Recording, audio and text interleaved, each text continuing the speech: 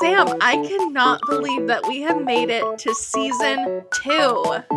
I feel like I say this every time. It's so exciting, but it is. It's super exciting. It is exciting. It feels like a massive milestone. I'm like so excited to be here. If you guys haven't listened to our season finale, be sure to go back. There's a special announcement.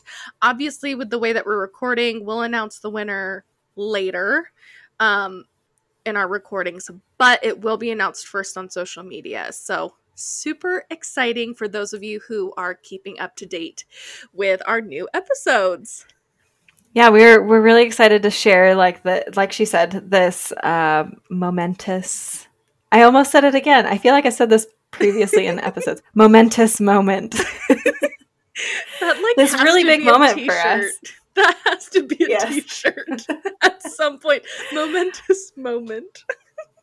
Yeah, exactly. I don't know. It's something that we decided that because we both really liked anime that we just really wanted to talk about it. And Megan had mentioned before we started recording our last episode, which was the season finale for season 1, and she's like, Sam, I don't think that we've talked this much in such a long time. And I'm like, yeah, this is so great. I just feel like it's just rekindled like our friendship. We used to see each other a lot, almost every day in college, and we just haven't been because you live in Oklahoma, I live in Utah, and just life. And so this has been super great. I know, this is like the best thing ever. And I mean, it's so fun for us. It doesn't feel like work, period. And the fact that we have so many of you who are also listening in and like chatting it up with me on social media, it's like the coolest thing ever on top of a really cool thing already. So thank you so much for joining us. We're pumped for season 2. But Sam, I do need to mention that we have a little correction to make. Ooh, what do we screw up on? To quote a very popular podcast, My Favorite Murder, we need to have a bit of a corrections corner moment. So I had tallied the votes for episode MVPs for the season finale, and my brain only thought to count what was on social media, so on our Instagram. And I forgot to include the 2 episodes prior to season 1, the finale recording, because we had them scheduled but not live. And so, yep. And so here's some updated numbers for you all. Petra, good old Petra, we love her, gets a solid point. And Jean, he got 1 point as well. He's had 2 honorable mentions, so that gives him a solid point. And Sam, this should have told me that my numbers were wrong, like right from the beginning, because Levi, I said, had only 3. Like, we vote for him all the time. That should have been a big enough hint. But Levi actually has a tally of 6 MVPs. So, he was like above and beyond everybody else. I think the other people were like 2. I know. Those were the runner-up people for the season, so. I know. So, I just like found it hysterical how like Levi, he was already at the top of the list, but then once I did that correction, I was like, holy crap, I was so wrong. It literally doubled in numbers.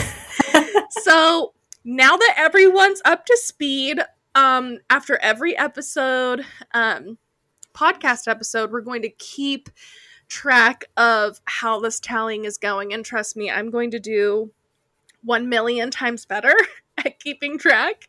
So yeah, more stuff to look forward to when we recap it at our season 2 finale. So yeah, I mean, Sam, let's dive in. This is going to be a short season, so we're going to crank through it, but we're pumped. Sam, why don't we dive in to season 2, episode 1 or 26, which is called Beast Titan.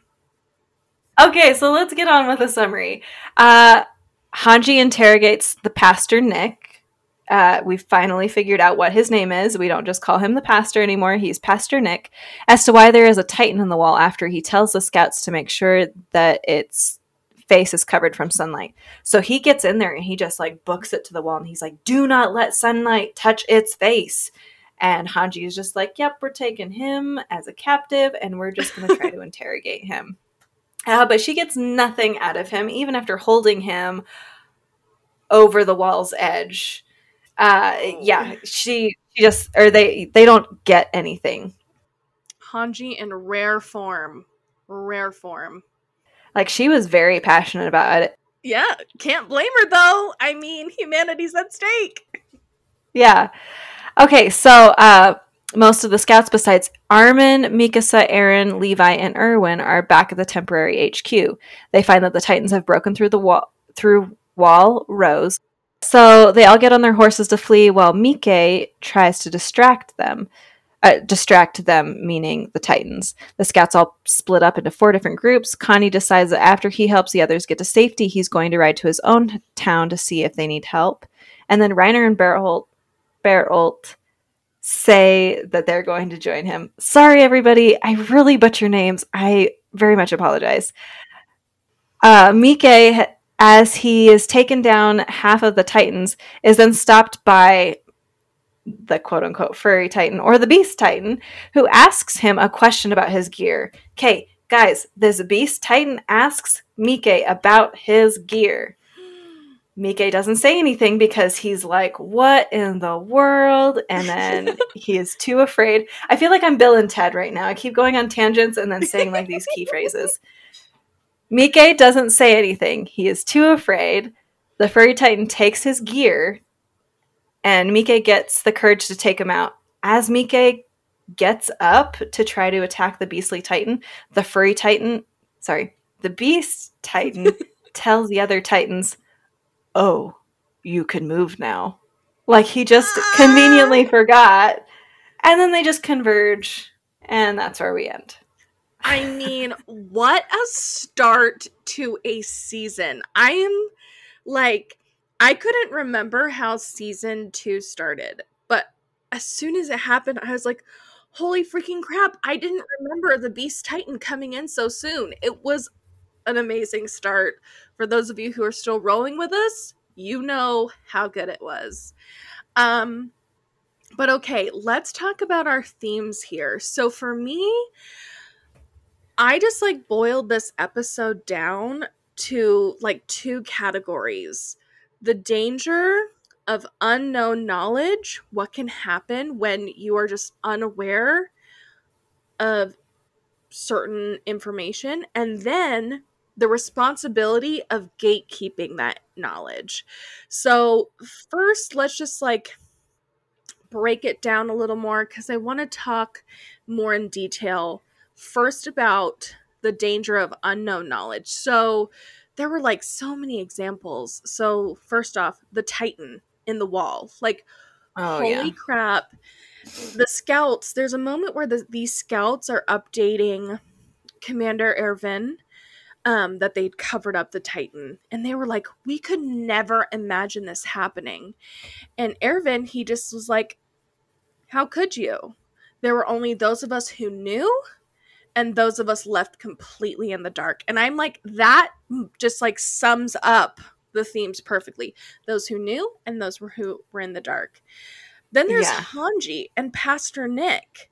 And Hanji is like in rare form screaming like, do you have any concept of how many scouts have laid down their lives to fight these monsters? More than you can count. They died for their freedom. I was there with them, you know? And it's like, she was so shocked by this information, and she expressed how discovering this massive amount of information so suddenly, she just said, how long has it been since I've felt like this? Wow, it must have been when I first stepped outside the walls. Talk about terrifying. So this is even terrifying for someone like Hanji, who's actively pursued getting information on the Titans, and like, inspecting them from every angle.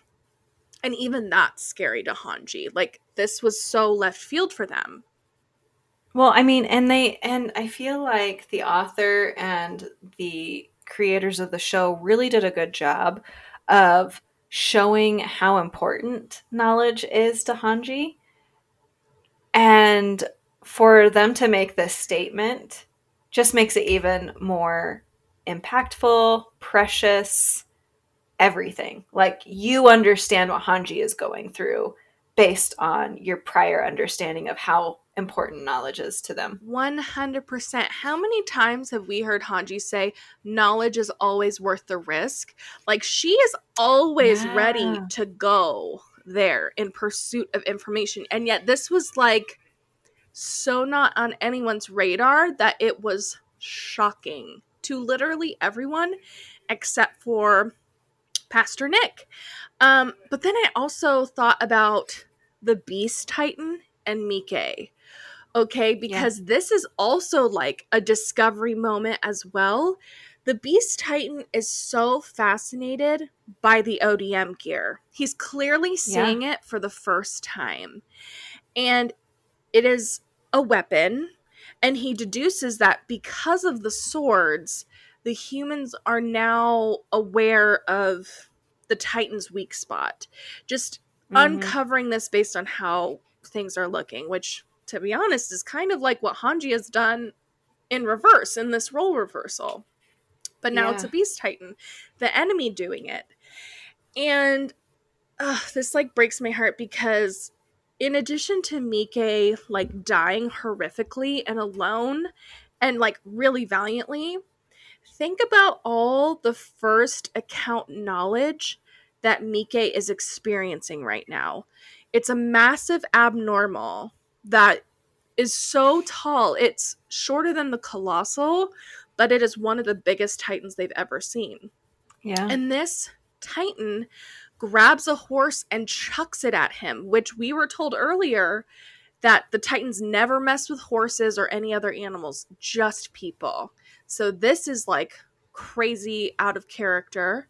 He also Well, and is that shows that he understands. I think he understands the purpose because Mike goes to whistle for his horse and the horse starts coming back. And so he understands, I am going to cut off this human's way of getting away. 100%. Yeah. Seriously, like there was a strategy to this. Again, a titan with intelligence. And on top of that, Mike realizes that this titan can boss around the other titans. They were scared of him. And Yeah. obviously, the titan could speak. Like never has that ever happened before. And all of this firsthand knowledge, this first account knowledge, completely gone with the death of Mike. So again, Mm-hmm. all the humans and the people who are fighting to save humanity are still in the dark. It is so sad and such a loss when you think about it in that way. Yeah, I agree. And it's also interesting because you as the viewer of Attack on Titan now know something that the rest of Attack on Titan humanity does not know, besides Mike, what is going on. And that's such a troubling feeling to me. Like having that knowledge that nobody else knows and having to hold on to it. Attack on Titan does a really good job with that. Can I just say, like, they do that a lot? Seriously, and just making you sit in the uncomfortable feeling of Yes. like knowing critical information and yet you got to write it out. Yeah, exactly. So the danger of the unknown knowledge that we have as viewers is very uncomfortable. Exactly. But yeah, I feel like though the Beast Titan and Mike was like a huge, like a great illustration of the massive disproportion of knowledge about the enemy Mm-hmm. Yeah. because the Titans are obviously steps ahead of the humans. Um they know so much more about the humans than the humans know about the Titans. And aside from the ODM gear, it seemed like the Beast Titan really knew what to do. And just that stark contrast of what one side knows and doesn't know versus the other is it allows the Titans to get this step up, which kind of leads me to my next point, if you're ready to move on to the next point. Well, I just wanted to point out that there was a moment where the Beast was specifically talking to Mike in, I guess in the dubbed version, English. Yeah. And he's like, oh, maybe he doesn't.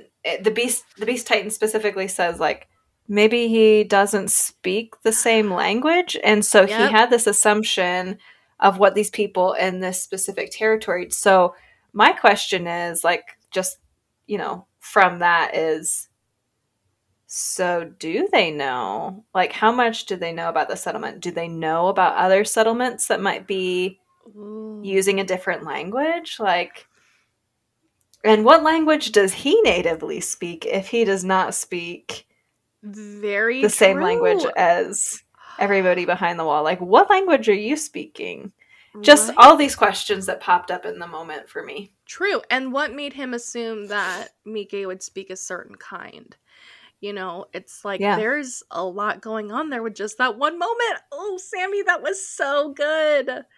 But that does bring me to my next point, which is the responsibility of gatekeeping unknown knowledge. Okay, so let's go back to Pastor Nick, who's clearly like the champion of keeping secrets, even at the stake of everyone living. Like, horrible. We see that he is ready and willing to die over disclosing information from Hanji, like, holding him over the wall.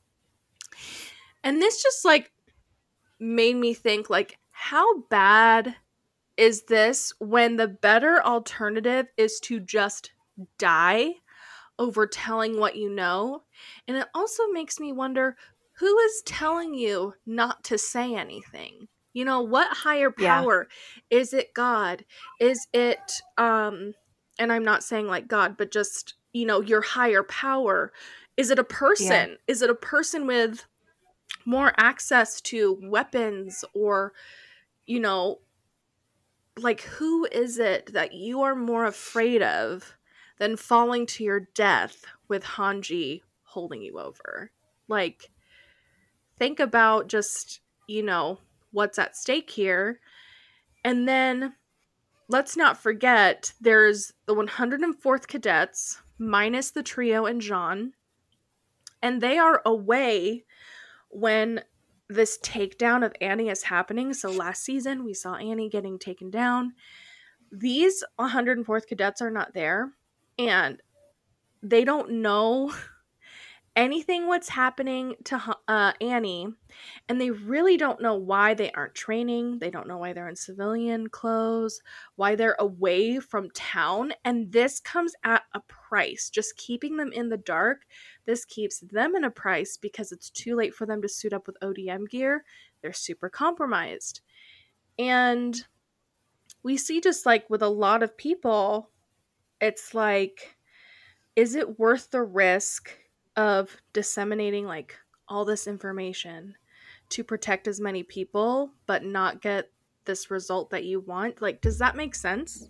Yeah, no, I think that it makes perfect sense. And I think that, like, just pointing out, this was a hard part to watch because the 104th Cadets have really been thrown into the boiling water or into the pot, whatever analogy you want to freaking use.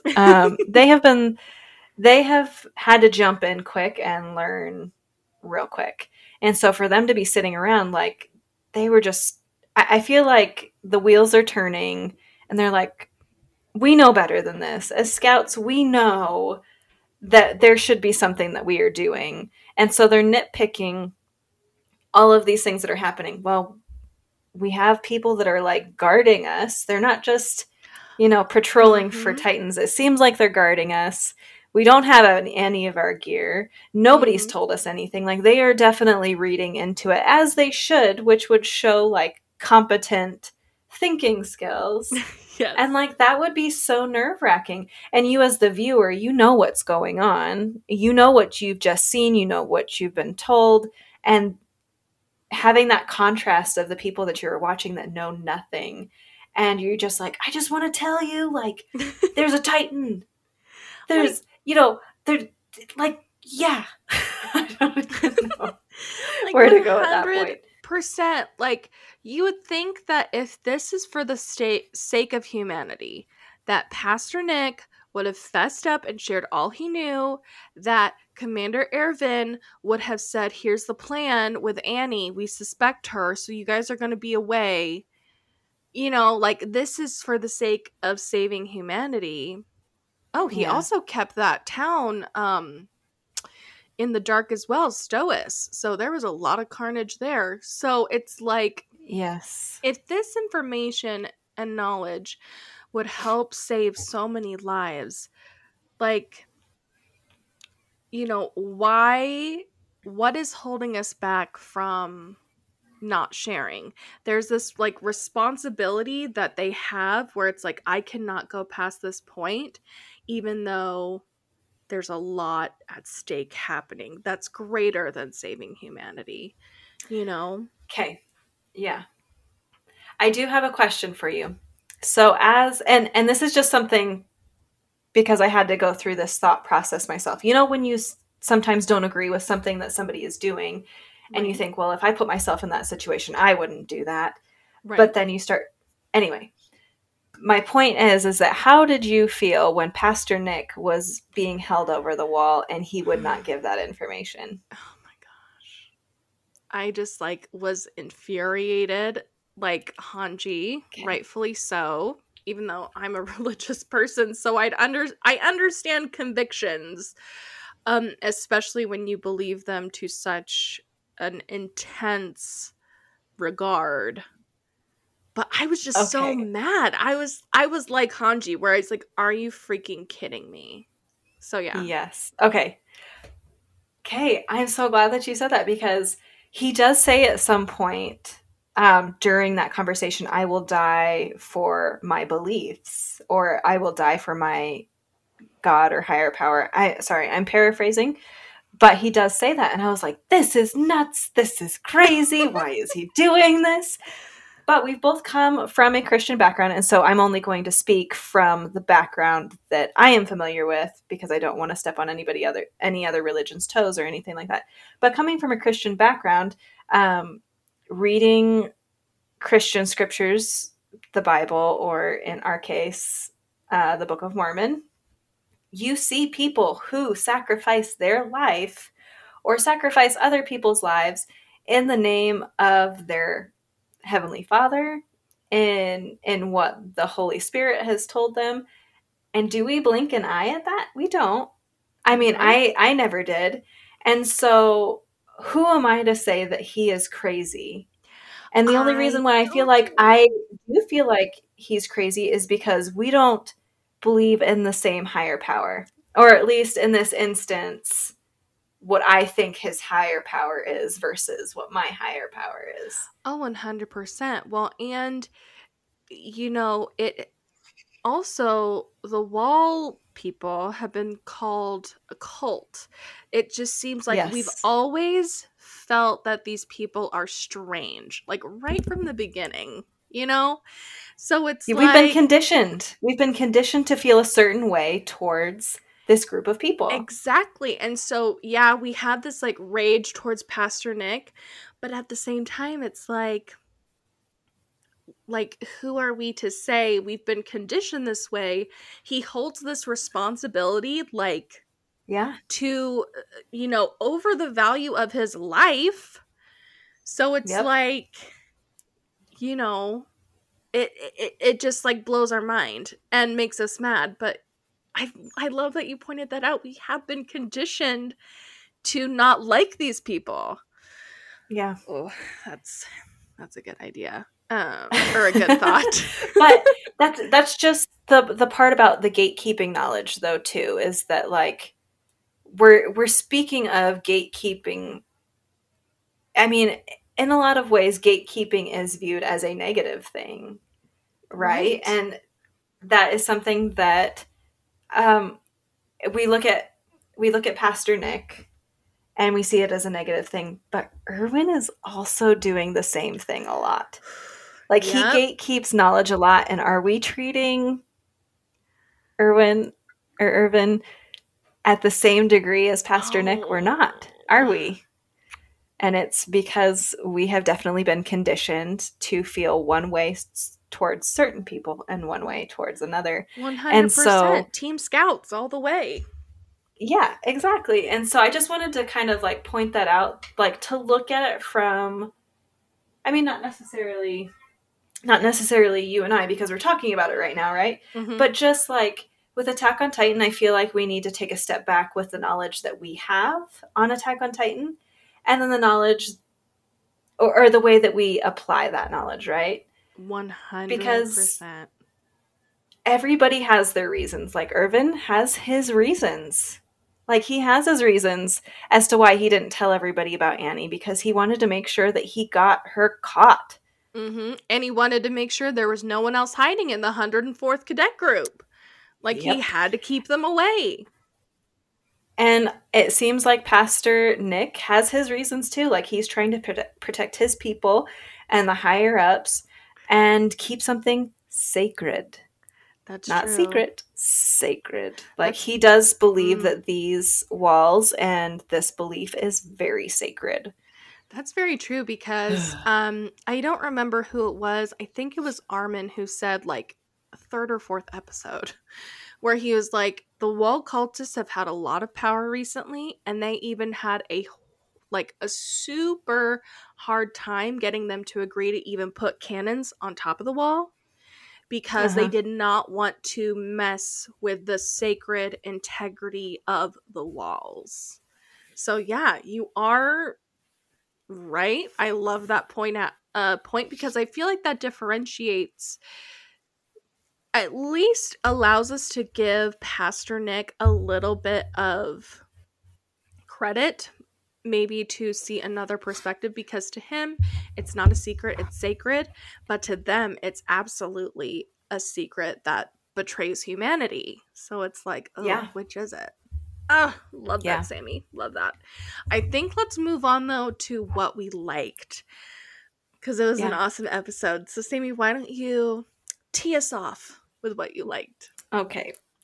So I used a lot of exclamation points Yep. during my notes that I have, like big caps, exclamation points, lots of question marks. So the part that I really liked is I was like, how about that Titan talking? Like, what the heck? He sounded so scientific in the way he talked. And it was just crazy. I know. Well, Sammy, because you did your notes first. When I saw that, I was like, oh my goodness, that's so true. The Beast Titan does, speak very scientifically. Almost. It reminded me almost on how Hanji talks about the Titans. And this is no Oh, diss good to parallel. Hanji at all, because everyone knows we love Hanji so much as just an amazing character. But it was just like this crazy role reversal where I was like, oh my gosh, the bad guy is doing what Hanji does to the Titans, but to Mike. And it feels so wrong. It feels horrible seeing it It in feels a role so bad. reversal. Again, we're Yeah. conditioned to be Team Human because, hello, all of us are Yes. human. But yeah, when I saw that you wrote that, I was like, oh, this feels like a little switcheroo, you know? Oh, that's such a good parallel. Oh, good conversation. Okay, what did you love? Okay, well, what I loved was Mike, who said a person only loses when they give in. As long as we keep putting up a fight, we haven't been beaten. And like, it's really sad that he's gone. It makes me super sad. And I feel like it's only appropriate to say, Alexa, play Another One Bites the Dust by Queen. Like, Oh, like, no. bless his heart. He went out Oh. strong, but yeah, it just makes me so sad that he's gone. Well, it's very interesting to me because he has a flashback to that moment where he says that. and he's motivating himself, and kind of in the way that they're telling this story in this moment when he has this flashback, it just makes me think this is a person that is practicing what he's preaching, kind of thing. 100%. And he's laying there on the ground, just afraid and not doing anything. And he remembers this and he's like, no, I need to fight until the end. Like, let's get up. Let's get going. It is my choice. If I am physically able, like, go for it. Fight until the very end. And what a man. 100%. Like, so it needs to be noted that Mike is said to be only second to Captain Levi. And again, Captain Levi has been described as a battalion unto himself. He's humanity's savior. So to be second to that, I mean, Meek is a badass. So yeah, practice what he preached. R.I.P. Yeah. Another one bites the dust. But yeah, okay. My last thing that I liked, because I'm starting to read the manga. I was not a manga reader. I never planned on liking manga. Yet here I am. Again, never say never. Because when I do, things happen. But I noticed, Sam, that there was a slight difference in the manga. I think is either volume 8 or 9, where Mikasa is actually the one who sees the sleeping titan in the walls after she cuts Annie's hand and, like, she falls. She's the one who sees and, like, just freezes. Like, she is shocked. And, like, everyone just, like, looks up and they're like, holy freaking crap.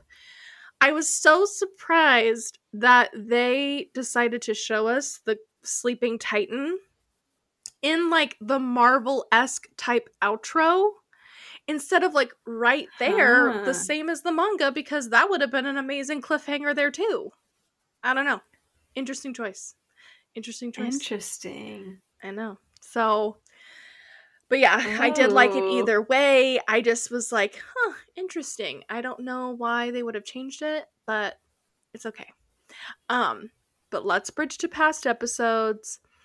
Okay. Did you notice anything? Because I did. Let me see. I was trying to think. I didn't see. I mean, maybe I just wasn't paying attention, but you go for it. Okay, well, this is just kind of a little more wholesome of a bridge to past episodes, if you will. We need a little wholesome.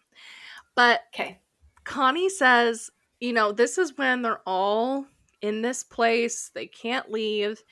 And Connie and Sasha are going back and forth about meeting their folks. And Connie says, my people told me that I was too puny to be a soldier. No questions asked. I had the brains for it. I was in the top 10 of my class. Someone is going to eat their words. That's a promise.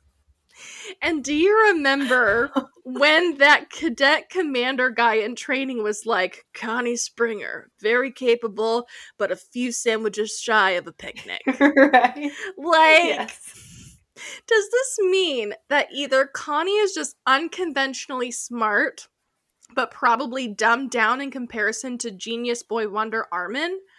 Or is he still dumb, but he's basically the village genius? Oh my gosh. Like, either scenario just makes me laugh. Just, like, putting those two together. So. With Connie, I'm probably thinking the second. Like, he's probably... just the village genius. Yeah. Yep. Or just very overconfident in his ability. Like, I mean, he did make top 10. That's a good point on his part. Like, unless everybody else in the cadets were, like, dumb as rocks. Like, what does that say for their graduating class if Connie truly is very dumb and still made top 10? Well, I mean, Armin's genius boy wonder, but he did not make top 10. And Amir, who's pretty quick on her feet, she didn't make top 10 either, although we do get hints about it in the next episode. But still, she didn't make top 10 either. So, that is very true. I just thought it was hysterical. I was like, oh, I love this little moment we're having. But yeah, Connie. I know. That is a wrap for the first episode. So let's move on to episode 2, or if you're counting up, episode 27.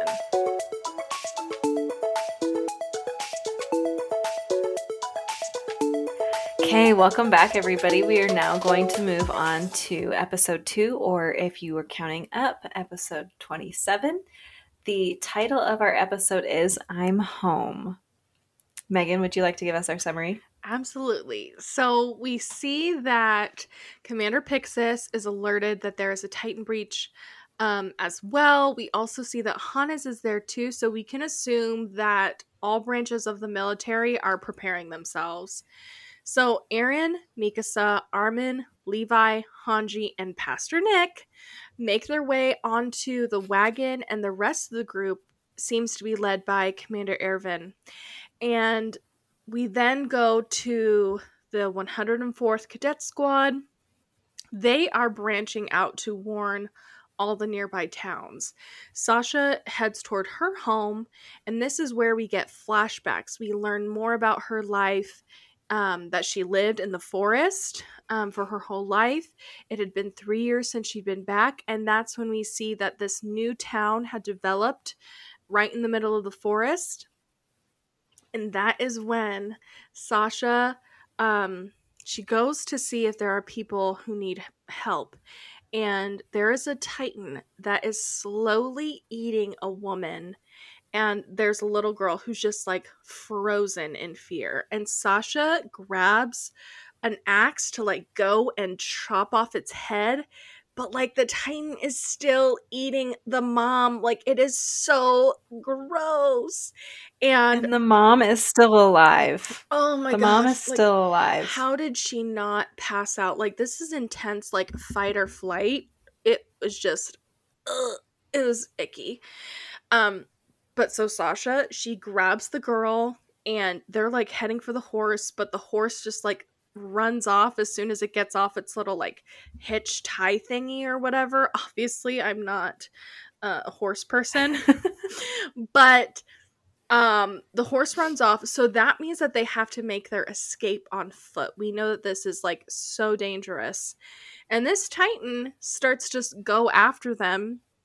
Thankfully, it's kind of abnormal, so it walks slowly, but they are still in danger. And so Sasha, she grabs a bow and arrow, and she tells the little girl she has to keep running down this lane. There will be people who will help her. And so Sasha, she takes that bow and arrow and takes out that Titan. It is amazing. She is not just Potato Girl. And then we go over. I'm serious. I love Sasha. But then we go over and see Connie, and Connie is making his way back to his village, which is near the south end, which is where they assume the breach is. And like his whole village is in ruins. There is not a single person there. There are no corpses or blood around.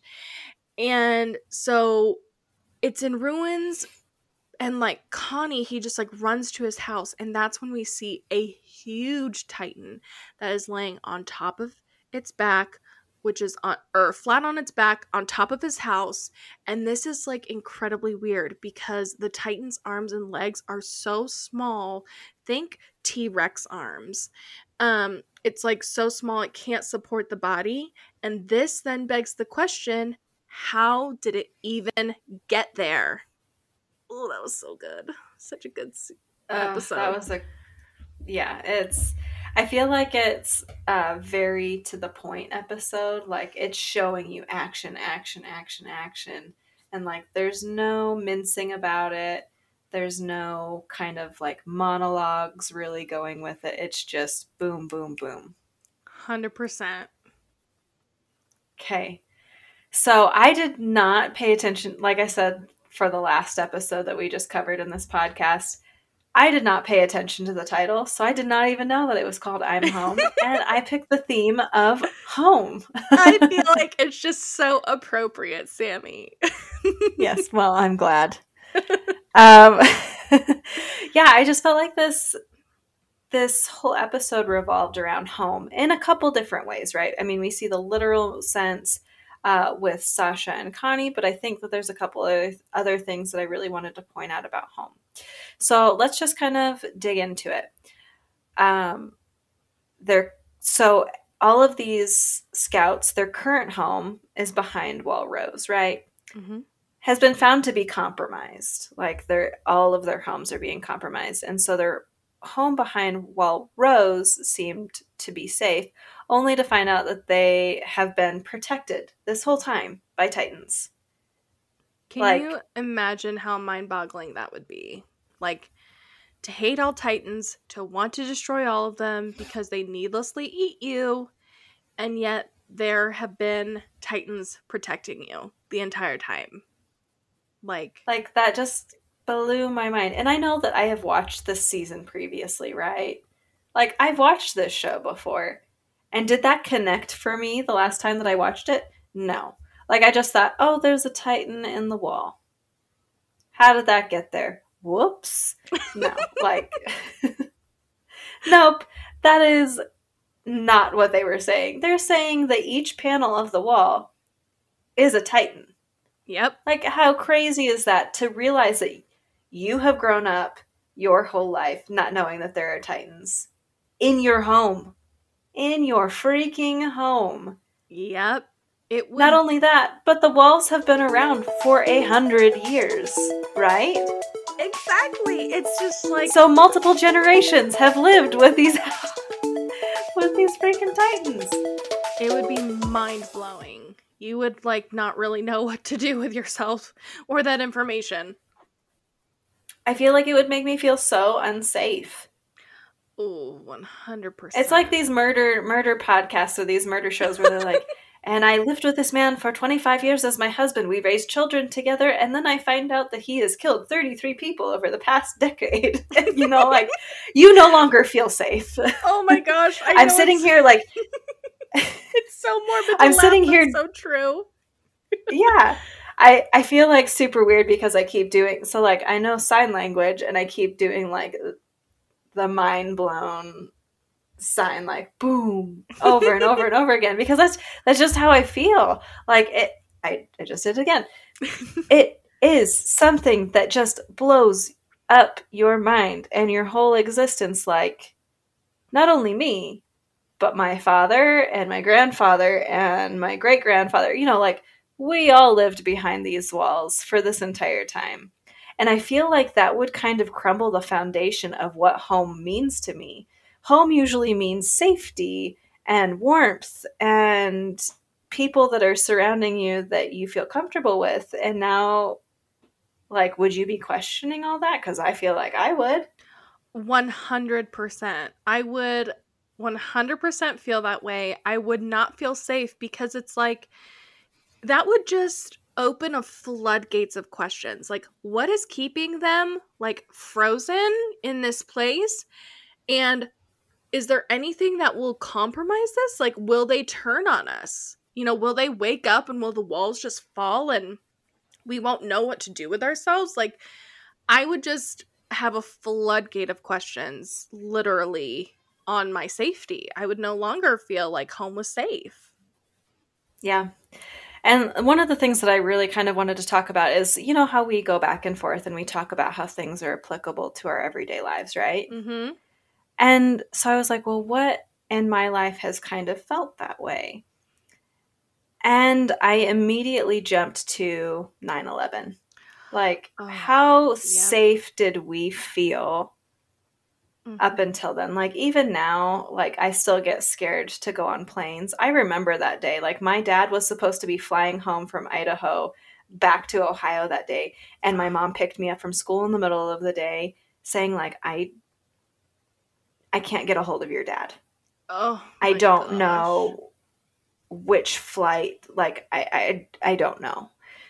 And so there's that experience. And then there's the shootings that happened a couple years ago in Vegas where people just started shooting on the concert that they had there. Oh my goodness. Like, yes. That makes me totally afraid. You know, just those things that kind of shatter your comfortability, your sense of security. 100%. Yes. I feel like a lot of us can relate to that, actually, because, yeah. I mean, if you were there, if you were alive during 9/11, you 100% remember, like, where you were, what you were doing. Like, Sam, you were probably in Ohio as well. I was in Ohio.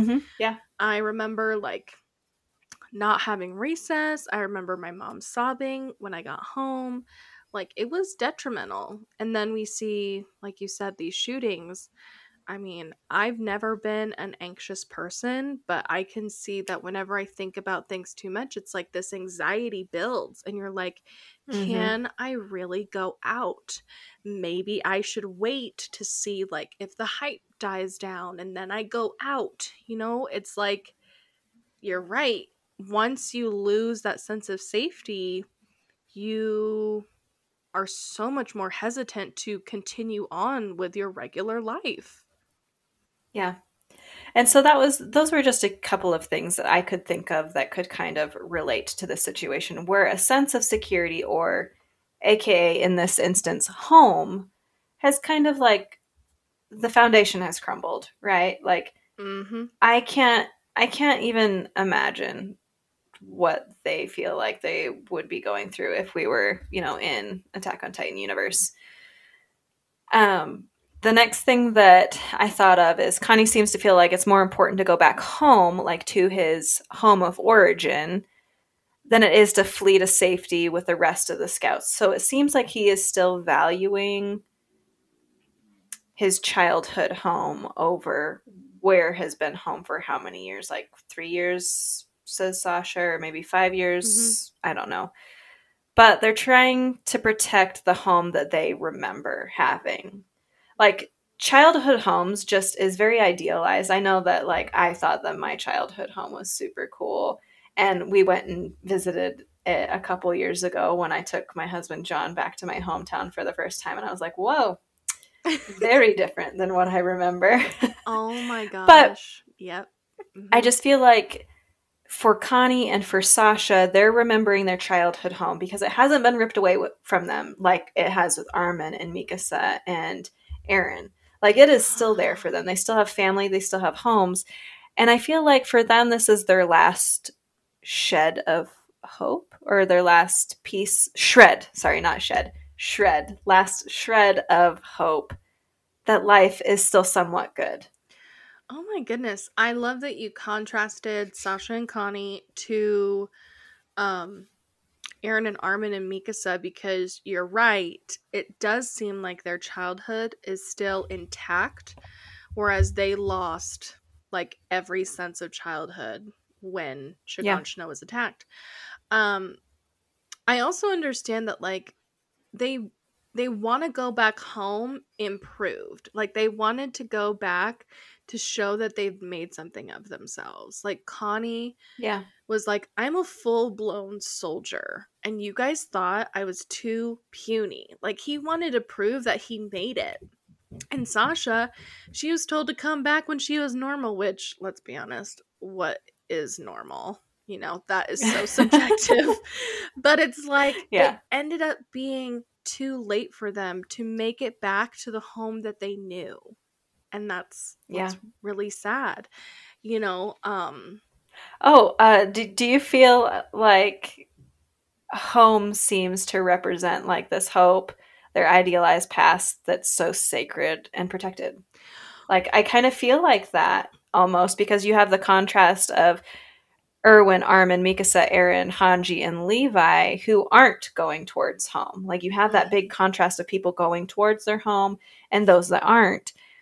And is that because they've lost hope of like what home is to them? And so they're just like, well, we're just kind of rolling with the punches at this point, moving towards action, not hope, not mm, home. I I think so, because like for people like Connie and Sasha, it's like home is, or at least should be, this safe haven, this refuge that Yeah. has been untainted by Titans, or is supposed to. Like, let's not forget that in terms of like the walls, the innermost wall is Wall Cena, the middle wall is is Wall Rose, and then the outer wall is Wall Maria. And so it's like they ideally would have been safe from any sort of Titan invasion. They were relatively free of danger. And so, you know, they chose to be scouts. They chose to like venture out and run the risk of dying, but at the same time, hope was like this thing that they could hold on to return back to and be safe from those dangers that they see every day. So for me, Yeah. home is that beacon of hope, literally and figuratively, at least for people like Sasha and Connie. I like blurred their names together. They are not a power couple, just the best friend duo ever. Oh man. Well, I feel like that was kind of a depressing theme, but I felt like that was the theme, and based off of the title, I think that everybody else would agree with that too. But it's yet again another childhood squashed, right? Like another ending to childhood, or a big punch in the face for reality's sake. I don't know. But 100%. I feel like you grow up exponentially faster when you have to leave that childhood home, be it by force or just through other circumstances where you have to relocate. I think that once you do let go of childhood, you just become a grown-up adult way faster. So I feel like they are almost at the level of Aaron, Mikasa, and Armin to that degree. yeah, I think I would agree with that, just based off of the experiences that they are currently having. Mm-hmm. But let's move on to what we liked. Do you want to go first? You go first. Okay. I loved it when Sasha was trying to take out that, or when she did take out that Titan with a bow and arrow. Everybody loves a bow and arrow girl trope. Let me just say it. We've got so many books about it. We've got so many shows. Yeah. Katniss Everdeen. There's Merida. I mean, yeah, everyone loves a bow and arrow moment. I don't know. I mean, if you're a current reader with books that I like to read, there's From Blood and Ash, where she uses that bow and arrow. There's also A Court of Thorn and Roses, where she uses that arrow. Like, holy cow, guys, there are so many girls with bow and arrow tropes where, yeah, it's just great. Like, I love it. It makes me 1,000,000,000% want to get into that. Yeah, I agree. Just be a badass like them. Yeah, hair flowing in the wind. Exactly. Hit your target. Yes, and then flop your hair to the side, and yep, 100%. I feel like, again, we need to remind people that Sasha is not and should not be reduced to potato girl. She is a badass and a force to be reckoned with. And I want to point this out, Sammy. In addition to the super cool bow and arrow moment, she also heard the Titans coming before Mike could smell them out. And before Nanaba had flown down to say, hey, danger's approaching, Sasha heard it. The girl has mad skills. And, you know, I feel like I need to just bring this up because apparently the manga author Hajime Isayama, he was going to have Sasha killed in this final stand against this Titan in volume 9. He was going to kill off the heroine. I know. I was like, I just made a really weird face at Megan that showed that I was very, very mad. Keep going, Megan. But like, the only reason why Sasha made it out alive from volume 9 and, you know, this episode is because the editors begged him to keep Sasha alive, the heroine. So volume 9, if you read the manga, and of course you're watching, this was supposed to be Sasha's moment to die. And like, this just brings me to a really big question, which is, why is Isayama hellbent on breaking the hearts of his readers time and time again? I learned things and I'm like, Why do you do this? Why do you want to hurt us? I don't get it. Oh, man. Um, Oh, man. I know. And then last Sasha moment, because, fangirling here. But in one of her flashbacks, she has a moment with Emir, Krista, and the three of them are in the cadet training, which we all know how I feel about Emir. But Emir was getting on her case, and Krista was like, stop being mean. And like this back and forth just caused Sasha to end up laughing. And I just love that about her, that she just ended up laughing like, this is so dumb and hysterical.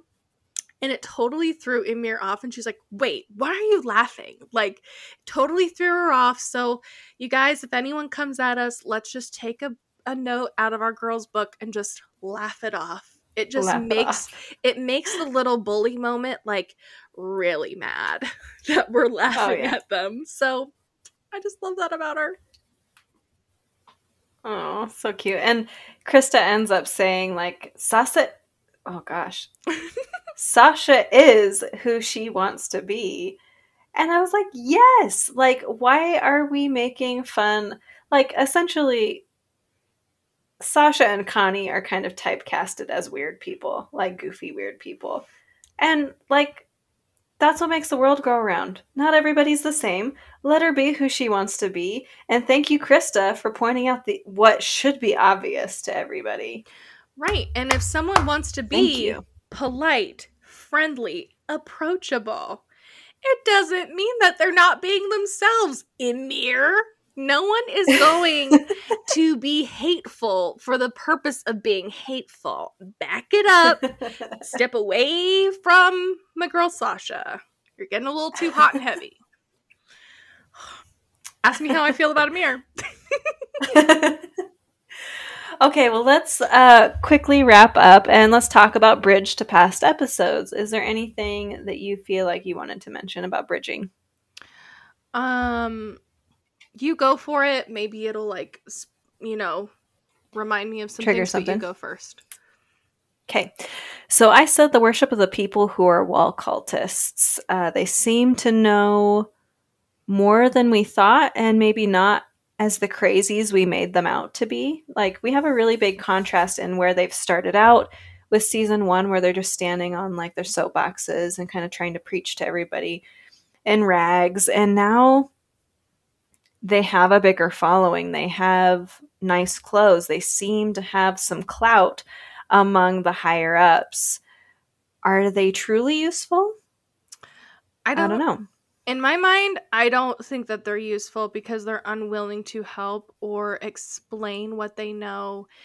We don't know why they didn't want to venture out of the walls or kill Titans or like any of that.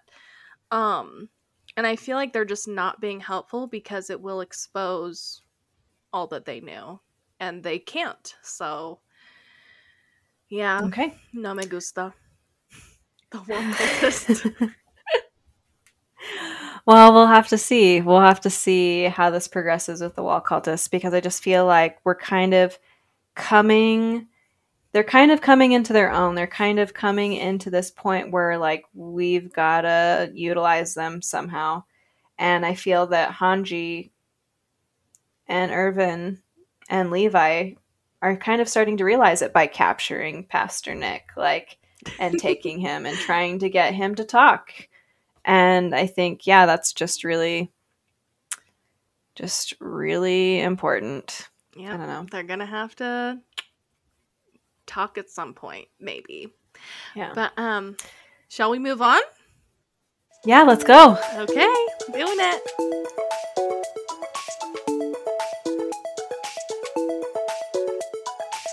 All right, so episode 3 or episode 28, we're going to be talking about the episode Southwestward. So, Sammy, refresh our memories.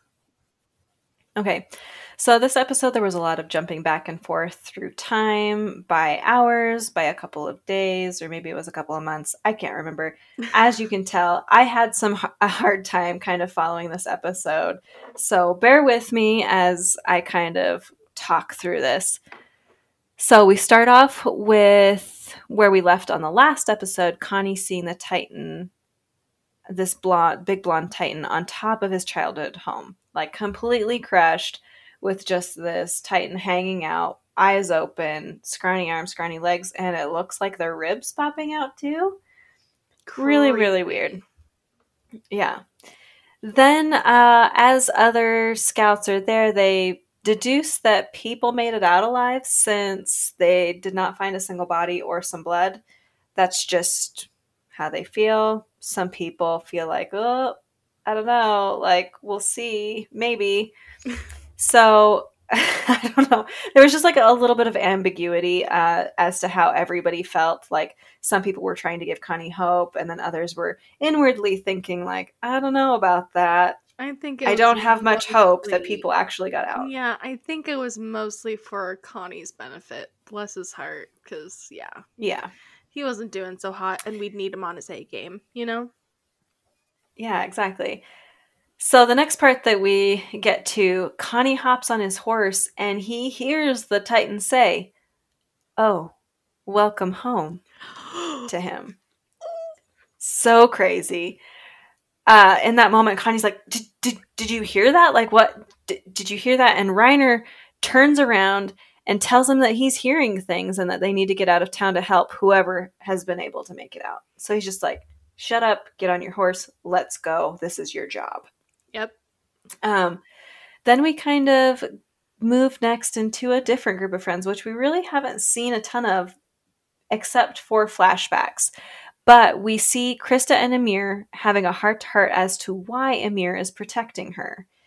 And they start to talk about it, and then we have a jump backwards for about 9 hours before all of this craziness is happening, before all the scouts left the castle and split into groups.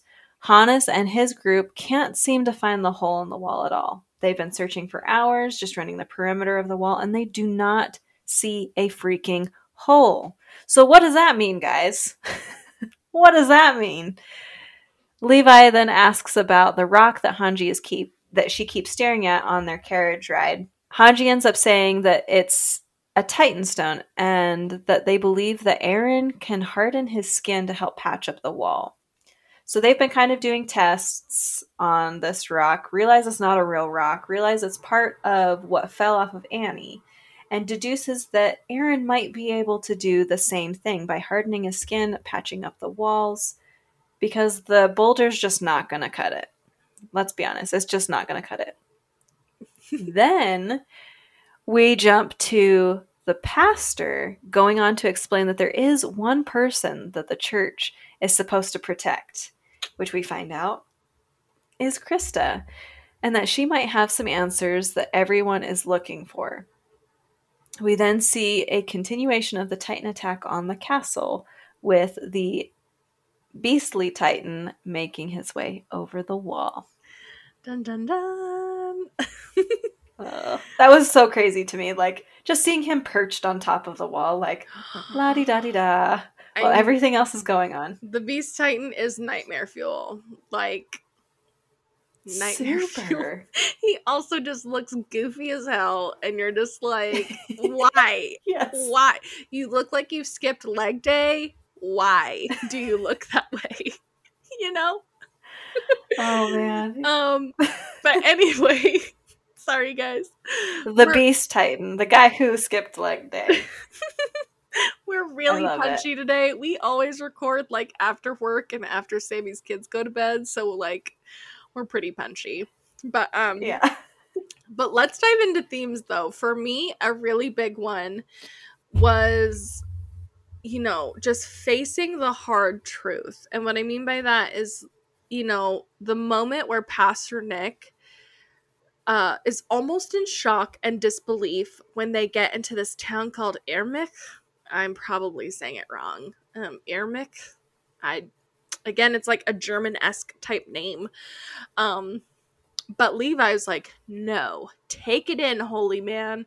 These are the faces of human beings who lost everything they ever had. Human beings you and your kind abandoned incidentally. Look at it or he said, hard to look at, I'd imagine. But if the church had its way, this would be all of us. And like, this is a serious moment for a person of status such as Pastor Nick to really see the ramifications of him not disclosing this information that he has made an oath of some kind to protect. And it's very hard for him to really face what he's looking at. I think that that's a really good point. That just really, I really like that you pointed this portion of the episode out, because I feel like it is important. Sometimes it's a lose-lose situation. Like, say we're looking at it from the perspective that Pastor Nick is justified. Say we look at it from that perspective.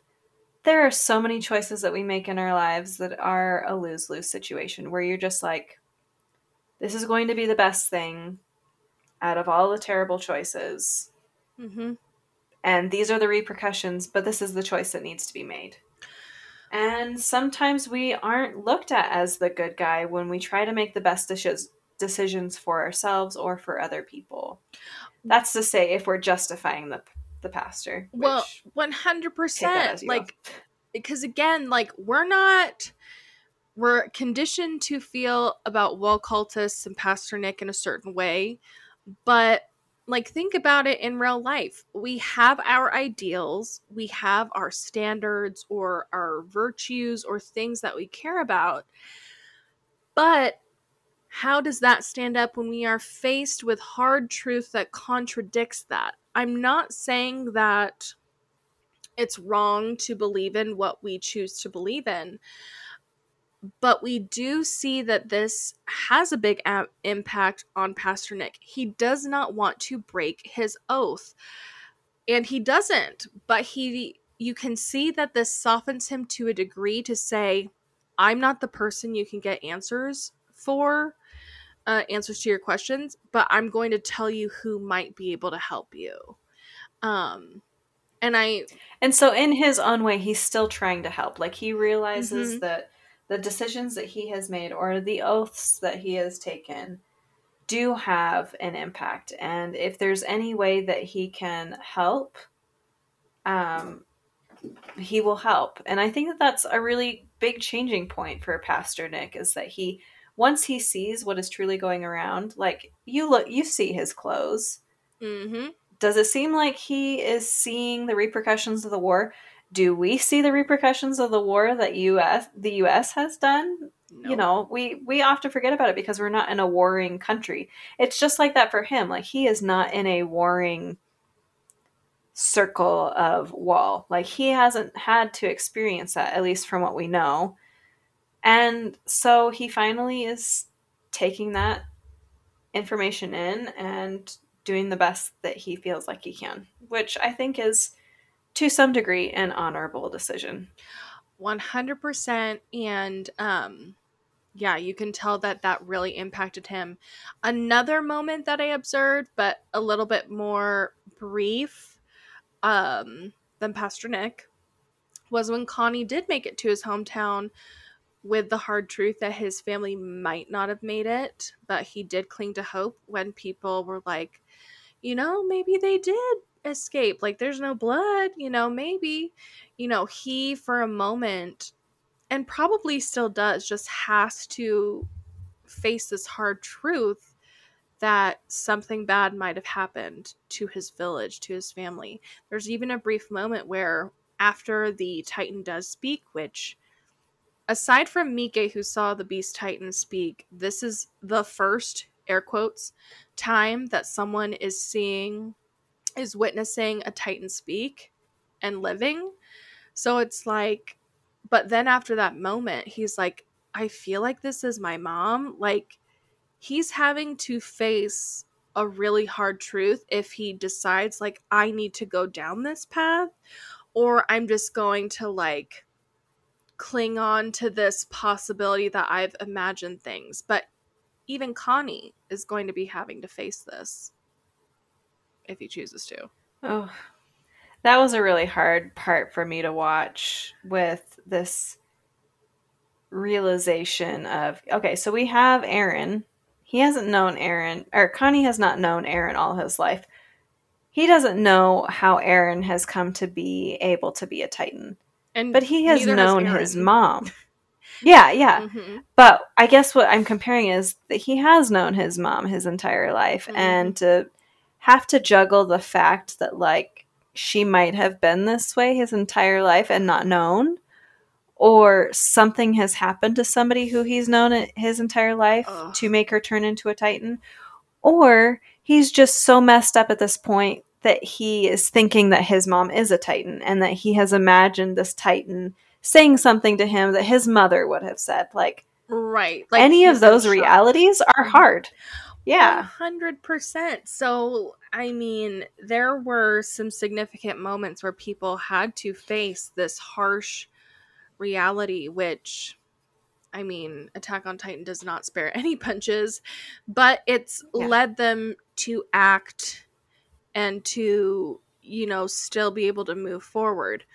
Another brief theme that I thought about, and this does not have to be very big because literally it's just touched on, but it's the meaning of restraint. So, way back in the first episode of the season, I don't know why I said way back, because literally that was just 2 episodes. The beginning of the podcast, if you watched season 2, episode 1, we get a flashback of Aaron's mom, Carla, shout out, where she's like, Aaron, we don't throw punches at people who are mean to us. Be an adult. It means to, learn to pick your battles. You want them to think that you're strong. Exercise restraint. Try protecting Mikasa once in a while. So we see that flashback happen. Of course, we know that Aaron's been in like rage fight mode all the time. But then in the last moment of this third episode, we now see that Levi tells Aaron, don't screw this up. Learn the meaning of the word restraint. And if you let yourself succumb to blind rage, all hope is lost. We cannot afford another mistake. And I just thought, like, it is just worth noting that we recently had a Carla moment telling her son to exercise restraint, learn it. And now we have Levi, who is not like a parental figure, but definitely a leader overseeing Aaron and his development, also say the same thing. And I just feel like that's hinting that Aaron is going to have a very hard time learning this lesson. But it makes us think, like, or it makes me wonder, what can we learn from this meeting, and how would that look in the world of Attack on Titan? So loaded. I know. And here's the truth. We don't like waste scenes in Attack on Titan. So for me, I think that Yeah. this is important. But it's like, what would that mean? Like, what is the lesson that we should learn or take away from it? And how could we apply that to a character who thrives in rage mode? Yeah. Maybe this is more rhetorical and more of a pondering moment, but I think it was worth noting that this happened. Yeah, I feel like this is a really good pondering question, because, I mean, how many different ways can we take the meaning of restraint for us individually, for in the way that they are referring to it in Attack on Titan? Like, there are so many different ways, and man, we just fight a ton. Like, I think of Aaron and the way that he's just always willing to, like, step up and fight. And that's not always a good thing. Like, sometimes he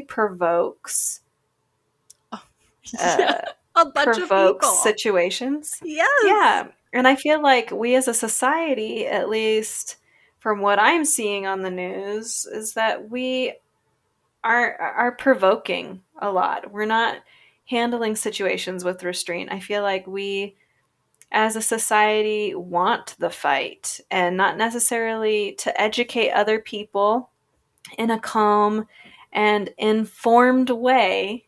I would like to emphasize calm and informed. Mm-hmm. Um, we we just rush head on into things, and I feel like that's something that we need to take a step back and kind of look at. Like, we as a society are very much like Aaron, and sometimes we rush 100. into things without thinking, or without the knowledge, or without the power, you know? Totally. Well, and I think it's very interesting how this comes from his mom, and it's like this is a maternal lesson she tried to Instill. instill, thank you, on her son, and she was taken away prematurely. This is still an issue for someone like Aaron, and to have it come from a person like Levi, where he's incredible, and this is the number one thing he says. It's like, this obviously has to be a very poignant thing that that we should think about, because this was a lesson that he was supposed to learn from his mom, and that was taken away. And now this is a very do or die moment. And out of all the things Levi could have said, it had to be this, you know? Yeah. And like you mentioned, society is very much like Aaron in rage mode. I think we can learn a lot just by thinking about what that means, what the meaning of the word restraint means. Yeah. Okay, but let's move on to things that we liked. Sammy, what did you love? Oh, I've got a few this episode.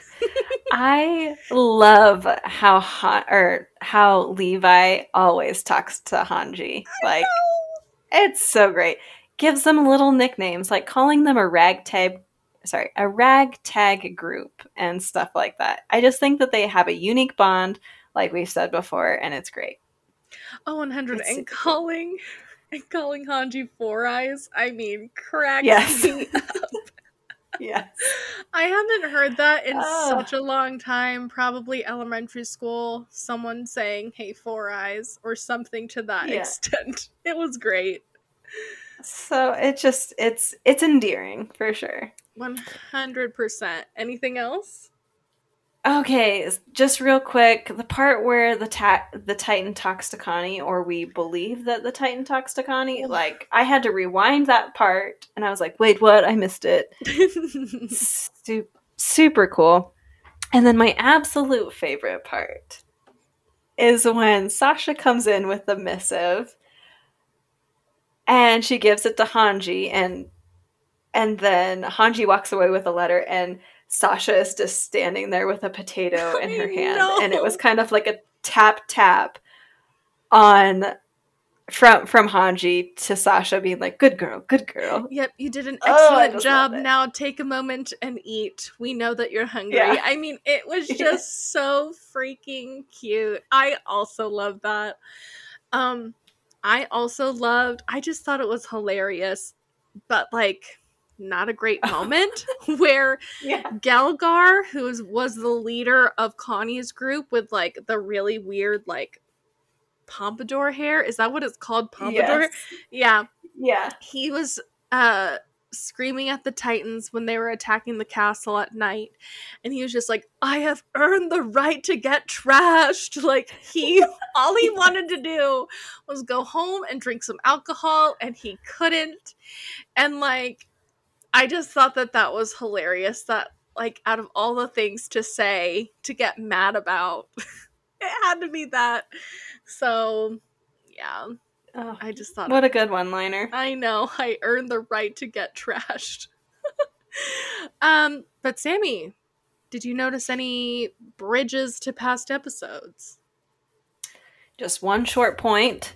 We see that freaking key again. Like, zoom in on the key around Aaron's neck. Mm-hmm. That's it. The freaking key. We're reminded, like, hey, in case you forgot, this is like the goal. And yet we have to do all these side excursions to get to this goal. It's wild, but yeah, cracks me up. Oh, now Sammy, teasers. I know. Now Sammy, tell me, who was your episode MVP? Oh, it was so hard for me because I was thinking like, oh, there's Sasha. She's done a lot of cool stuff. But I ended up choosing Mike, and it's for the sacrifice that I just write, what a sacrifice. What good advice. What more can I say? And that's kind of how I feel. Like he was a man of action, and the things that he said he followed up on. He really just went out of his way to protect other people, and he knew that he had the skill to let everybody get away. And I kind of feel like he knew that it was going to be a trip that he didn't come back from I based mean, on how many there were. everyone thought that he would though. But Yeah. I just feel like there is not a single moment where anyone could have anticipated a Titan like the Beast Titan. No. Mike is actually my honorable mention. For all the things that you Okay. said, I just like absolutely loved like seeing him be very motivating with people like Nanaba, saying like we don't give up, we only lose if we stop fighting, and then just literally fighting to the end. Yeah. I mean, it was so great, and Like, it's such a loss, like literally the second best person to Levi to be yeah. taken out. um but for my MVP, I had to give it to Sasha. I Yay! know, My girl. I love my girl Sasha. So, and it's just because she was incredible these past 3 episodes. She literally saved that girl without ODM gear and Yep. only was able to use a bow and arrow. Like, talk about taking it back to her roots. She was able to take it out. Um, and she was entrusted with critical information and just like delivering it to Ervin, who then said, "Hey, now go and give it to Hanji," and taking that information and going to Hanji. Like, she was Yeah. very pivotal at keeping that communication going. And so I just think that she was incredible. Um, yeah. And yes, she ate a potato, but oh, can I tell you something that I like hypothesize? Oh, I'm debating it because it's kind of a bummer, but should I? Or should I end on a high Go note? for it. Okay, well, I know that people are like, "Oh, potato girl." I feel like why Sasha is so like she just goes like shark mode buggy eyes whenever food is present, because in one of the flashbacks it talks about how the forest is getting smaller, which means it's harder to get game and Yes. food.